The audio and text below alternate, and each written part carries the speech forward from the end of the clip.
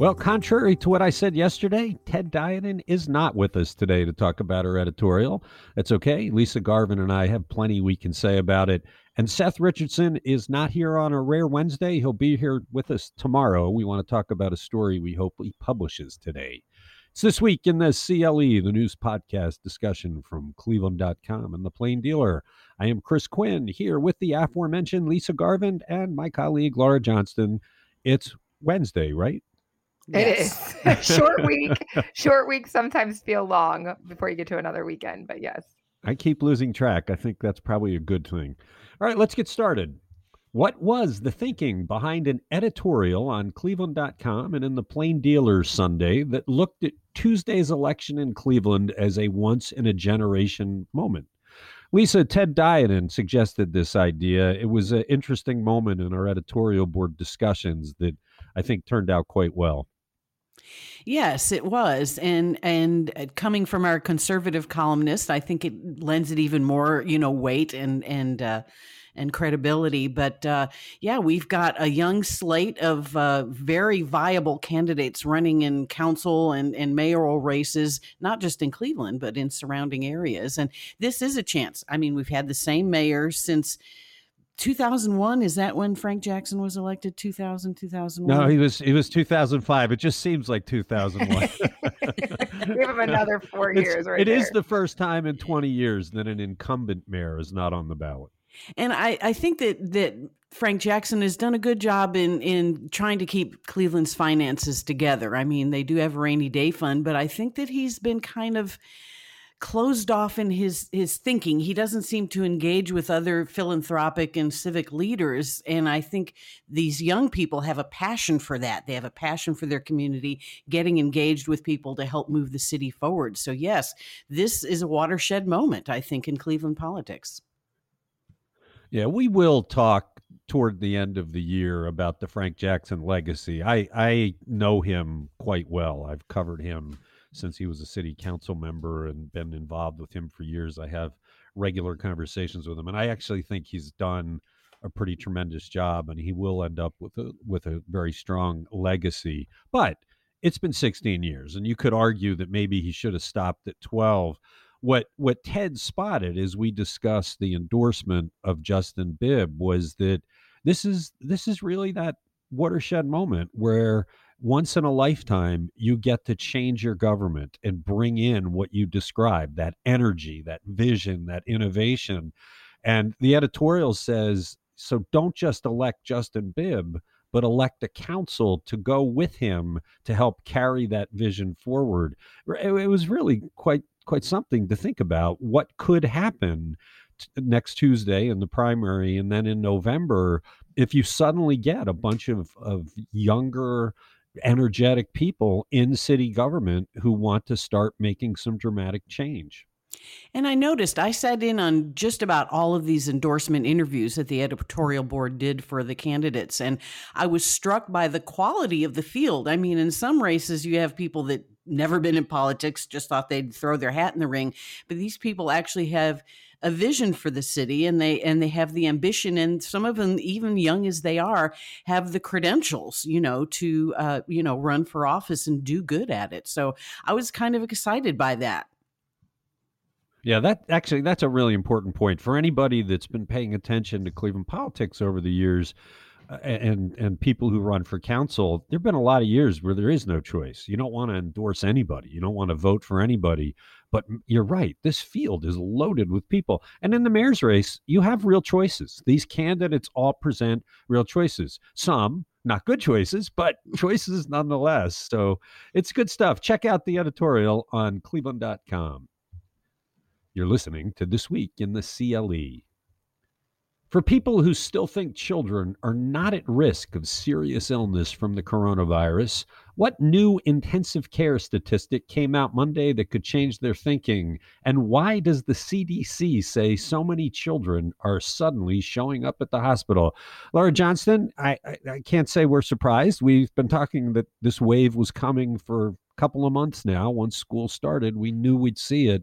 But it's sad that the predictions turned out to be correct. Yeah, absolutely. Like Tuesday No, or sorry, not Tuesday. Yeah, actually, now I'm messed up on the days of the week. But yeah, Tuesday's numbers were terrible. There are more than 70 kids with the coronavirus at Ohio's 6 children's hospitals. It's the highest number since we've seen since the beginning of the pandemic. And you combine those hospitalizations compared with the higher than normal number of kids with RSV, a respiratory illness, that is straining emergency rooms and intensive care units throughout the state of Ohio, probably throughout the country. All the kids with COVID are unvaccinated, either because they're too young, because they're not 12 yet, or because they just haven't been. Obviously, we're talking about the Delta variant here. It's more contagious, it's more dangerous, although soon we could be talking about the Mu variant. And just to show how bad this is, Rainbow and Babies Children's Hospital hit capacity last week. That is striking that they actually could hit capacity. And look, part of the argument people made against mask mandates at school and online learning is that children are not vulnerable to this. I've heard that argument over and over again. The statistics don't back it up. The children make up a small part of those who get really sick. And the health experts have tried to push back on that, saying, look, the virus evolves. It's going to start hitting kids. Well, now it has. And so that whole anti-masking argument involving the schools has been obliterated. But how many people have we heard make that argument? Right, because at the beginning, when we were talking about the regular COVID, it didn't seem like kids were getting very sick. And we were keeping it under controls in schools. But also, you were keeping it under control because kids were masking, because they were distancing. And according to the latest CDC report, hospitalization rates for children and teens increased 5-fold from late June through mid-August. And that's because everybody's coming back to school. And we talked about this yesterday. We talk about it all the time. This is the low point of the virus. It's warm out. We're outside. It's going to get worse as it gets colder and we all move inside. And I hope we don't see a huge spike in hospitalizations of kids, because these kids need to be protected. And so there was the first virtual news conference of all the pediatric hospital leaders yesterday, and they stopped short. I think they were asked 3 times about a mask mandate and they wouldn't say it, but they did say that, Ohioans always come together to do the right thing. We talk about the failures of how we dealt with the coronavirus from the beginning. Donald Trump, when he was president, didn't take the steps he needed to battle it. He did okay with the vaccine, but everything else was a fumble. But I think what could be our biggest failure, if this becomes something that really makes kids sick and die, that's our biggest failing, because we could have stopped it if we would have all just gotten vaccinated and taken the proper precautions. I hope it doesn't get much worse. You're listening to This Week in the CLE. How might the Ohio Supreme Court give haters of Cleveland's defunct traffic camera tickets reason for whooping it up and cheering? Lisa Garvin, if I sound very happy about this, I am. I thought that the traffic cameras were a blight on the community, a cheesy way to raise extra money in the false name of safety. And now the Supreme Court is considering a fairly significant element of this battle. Before we get started, I was not here when you guys outlawed cameras in 2014, but we had the same battle in Houston over red light cameras, and they were finally removed throughout the state in 2019. So I've been through this, and I'm actually on the other side of this. I like the red light cameras. But anyway, yes, Ohio Supreme Court is considering a case that was filed by, from what I understand, people who were renting, leasing, or driving employer-supplied vehicles. It was a class action suit. They were seeking $4.1 million in refunds of tickets that they received through the traffic cameras from 2005 to 2009. And on top of that, they want $1.8 million in interest for having those refunds withheld from them all these years. So a lot of money on the table here. But the city, in their defense, was saying that the plaintiffs in the case did not appeal their tickets to the common pleas court, and they admitted their guilt by paying the tickets. So I'm kind of with them there. So apparently they'll be looking at this and coming up hopefully with a ruling in the next few months, the Ohio Supreme Court. But I guess there was, I don't know. I guess the cameras were making about $6 million a year in revenues for the city of Cleveland, which is no small change for people who, by the way, were breaking the law. Well, The idea that because people paid their fine, it was an admission of guilt is preposterous. If you didn't pay the fine, you couldn't renew your license. Look, I get the argument that the cameras remove all of the judgmental parts of tickets. That for people that think police target different ethnicities, different races for tickets, this takes it away. The camera is blind to any of that. If you run the red light, if you speed past the camera, you get a ticket. End of story. It takes all that judgment out of it. And I've heard people make that argument. I think the way the city placed their red light cameras, it was really intended to get commuters. And if you go back and look at what city council members said at the time they approved this, they said that. Well, as long as this isn't getting my residents, I don't care. Let's make sure it's getting the commuters. Well, that's not right. If this really was done in the notion of safety, you should figure out where the biggest hazards are and put the cameras there. But it turned out people hated them. And when Cleveland went to vote, they voted them out. And that's been the end of it. Jane Campbell, when she was mayor before Frank Jackson, put them in because the city did need the money, although she claimed it was for public safety. I never got one. Lisa, when you were in Texas, did you ever get one of these tickets? I did not, but since I've been back in Cleveland in 2017 is when I came back, I've gotten 3 tickets from cameras in East Cleveland. The most recent one a month ago. So, and it's always on Superior because I usually take Superior to go downtown, and they caught me right at the East Cleveland line, this last ticket last month. It's like $105. It's 25 miles an hour, right? I Is it don't 25 even miles an hour? Or know. is that the school zone one? They have Although, a school zone too that makes it really tricky. I don't think you have to pay those though, because it's unenforceable in Ohio. I think people keep sending the money in, but I don't believe that they can force you to pay that ticket because of the status. Well, my insurance provider said that. He said, you don't have to pay that ticket, but because it's East Cleveland, I paid it. I mean, they could use my money. I was they speeding. need the money. Although they also set the camera at 26 miles an hour. In Cleveland, I forget what the number of miles was, but you had to be going some significant speed. Think this is Laura Johnston. I think it was 6. I'm not going to swear on that, but I did get one. Do you remember the one on Chester, like East 73rd? Yes. Yes. I got one there once. Yeah. I never got one. I follow the rules. I guess I'm just a safer driver. You're listening to This Week in the CLE. How many school districts have toughened up their mask policies after the first few weeks of school resulted in a lot of student exposure to the coronavirus? Laura, we started the discussion today talking about the number of kids who are sick. That rate of sickness has scared the bejesus out of some school districts. And so they rapidly are dropping their aversion to mask mandates. Yeah, absolutely. Hats off to Hannah Drown, who tracked down all sorts of districts and how they reacted during the first 2 weeks of school. I counted about a dozen that she put together that now require masks, at least for kids kindergarten through 5th grade, which that goes up to about 11-year-olds, none of who can be vaccinated right now. So I'm not going to name all of them. Her story is on cleveland.com. She has links to all of the districts if you want to check out their policies. But Brecksville Broadview Heights announced on last Wednesday, that it was imposing this mask mandate. We'd heard from some of the parents there that were really pushing for it. Medina implemented a mask policy for pre-K through 5th grade and at their middle school just for a week. And if you think about a middle school, that's 6th through 8th grade. So 7th and 8th graders usually can be vaccinated. 6th graders cannot. Olmsted Falls put their mask mandate in effect at least through September 17th after more than 60 students were put in quarantine.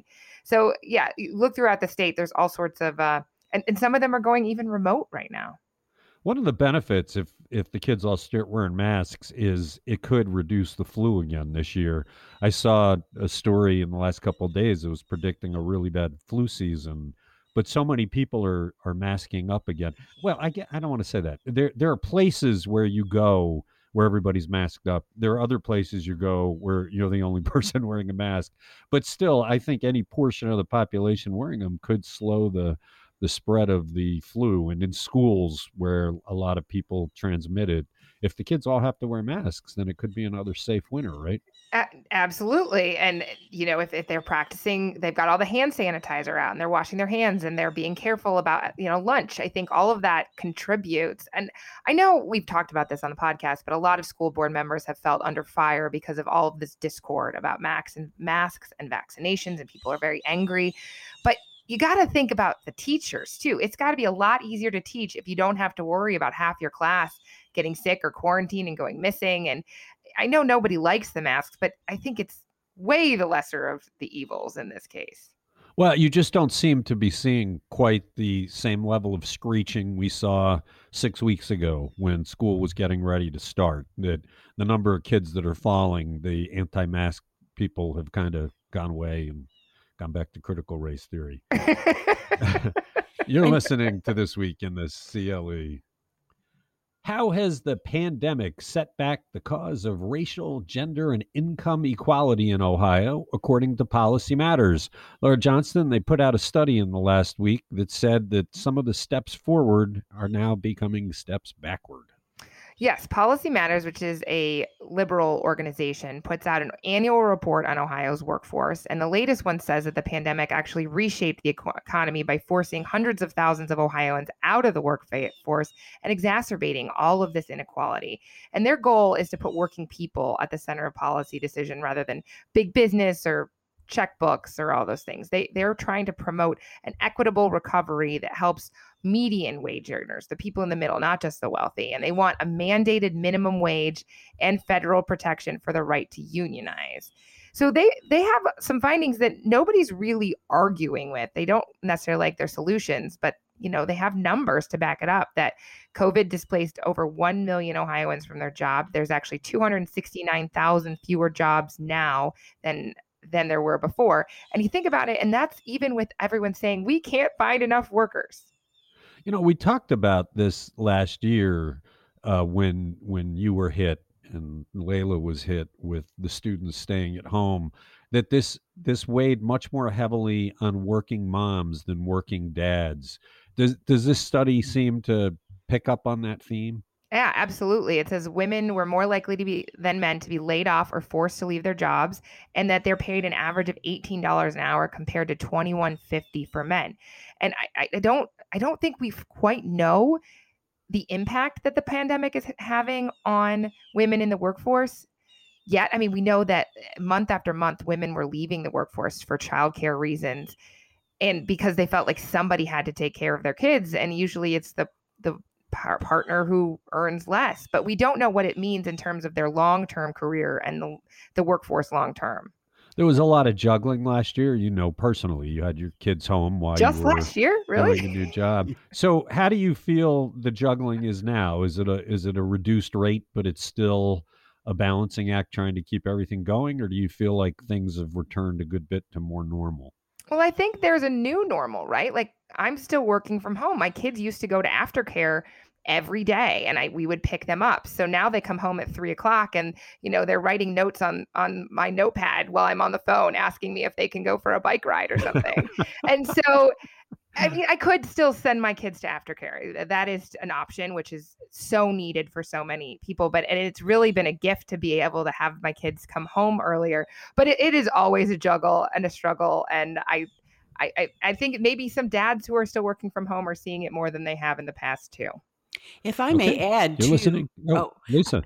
I just had, I wanted to add something, back when I was a working woman, they talked about the mommy track and women who were, getting pregnant while working and having children and taking time off.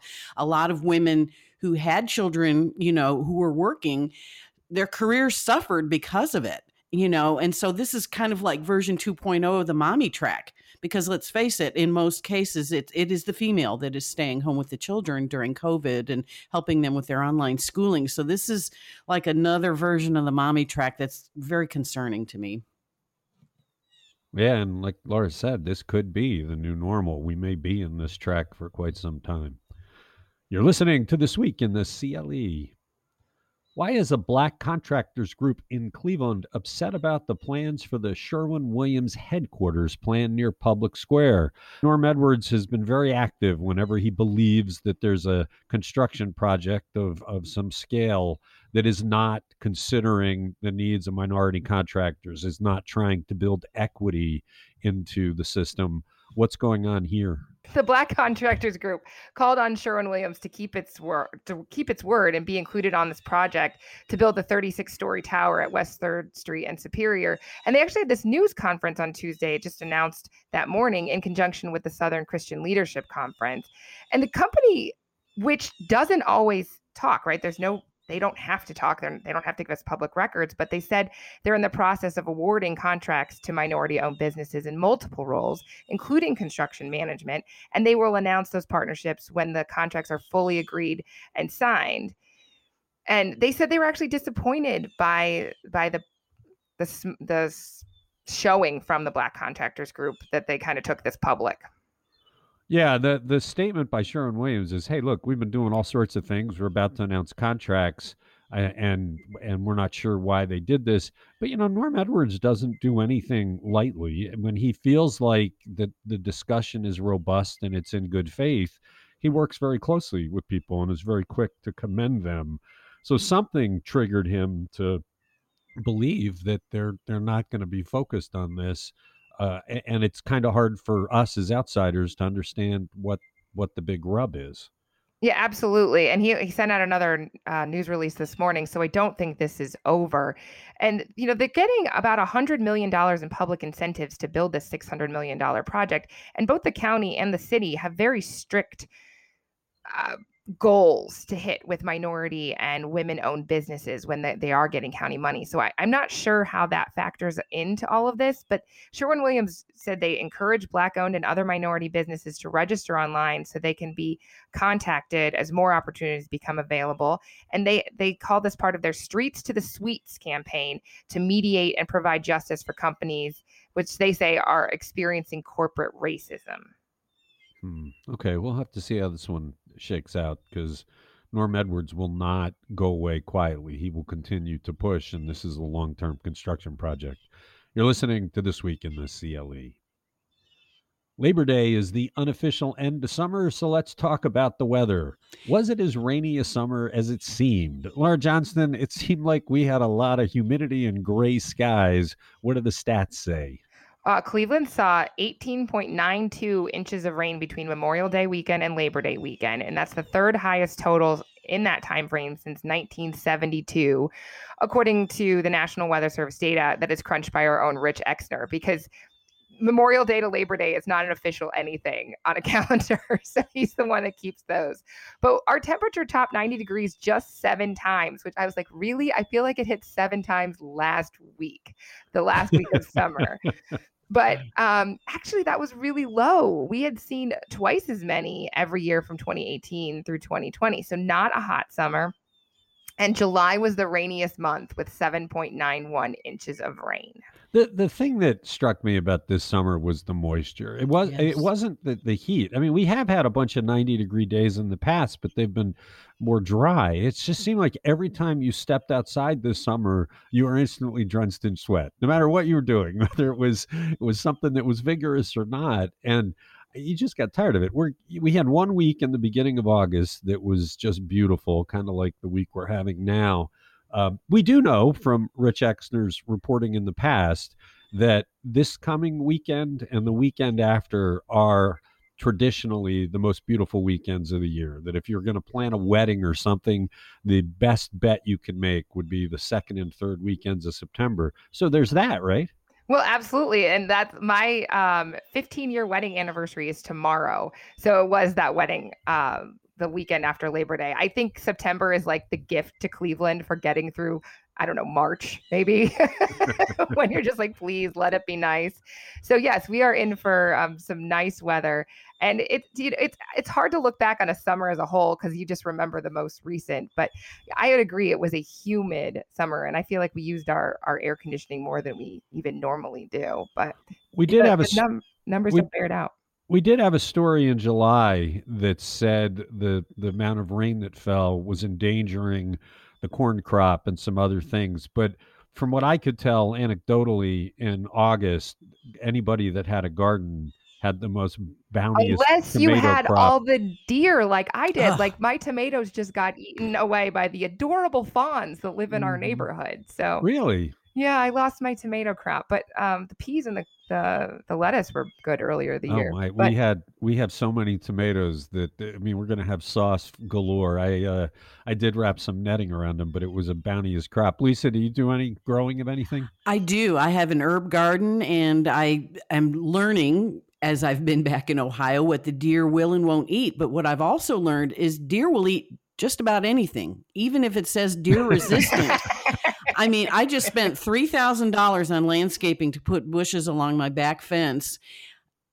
One of the shrubs that I chose was deer resistant. Well, the next day they had been eaten down by the deer, but yes. And we had a cull here in Lyndhurst and South Euclid. They culled several deer, several dozen deer, I should say.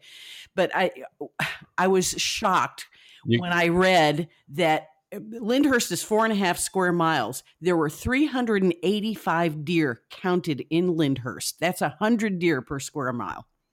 Right. What I appreciate about the deer, we have a lot of hostas, but they're like good managers. They'll only eat a quarter of the plants so that they'll thrive and they can get more of their leaves and lettuce later. I'm in a neighborhood now where there's so many people growing so much that the deer can't eat it all, even if they try. But it was nice that people that didn't have deer problems had a bounty of crops. We'll have to see how the fall goes. You're listening to This Week in the CLE.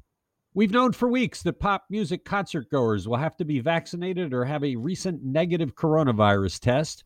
What's the policy for people who attend highbrow music and stage shows at Severance Hall and Playhouse Square? Lisa Garvin, it's just the private sector is taking this mandate seriously, even if the government is not. And both Severance Hall and all the venues at Playhouse Square will be requiring a proof of vaccination or a negative COVID test within 72 hours. Both of them have existing mask mandates that they will continue to, require.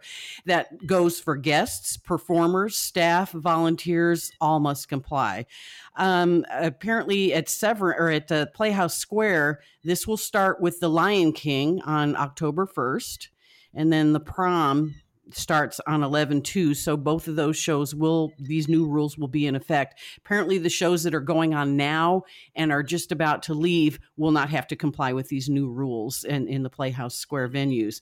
The Cleveland Orchestra, they, as of 9/15, masks are required. They will supply them. Again, like I said, they're, asking people to have requirement of a vaccination proof and a negative test. But at the orchestra, they said if you are unable or unwilling to comply with their new rules, you can get a refund. And Severance has been busy during the pandemic, upgrading their HVAC and filtration system and touchless bathrooms to make it a lot easier. But quite honestly, I think the crowd that probably, goes to these venues will probably comply or probably were complying already. So I don't see it to be a flashpoint in these venues. Hopefully not. I do think it's fascinating how the private sector is doing this. The pop music was the first. Those venues almost immediately said, we're doing it. Some of the acts that have toured have said, we're only doing it if you're masked. When Bruce Springsteen returned to Broadway, everybody had to come in with some kind of proof. Yet you have a lot of employers like the Cleveland Clinic and university hospitals, which take care of sick people, not doing it. And you just wonder if the evolution keeps going. The other thing is you cited the dates when this is starting. It seems like they're gearing up for a more rapid spread in the fall, that this stuff is starting in September and October because that's when viruses start to proliferate. So that's an interesting time.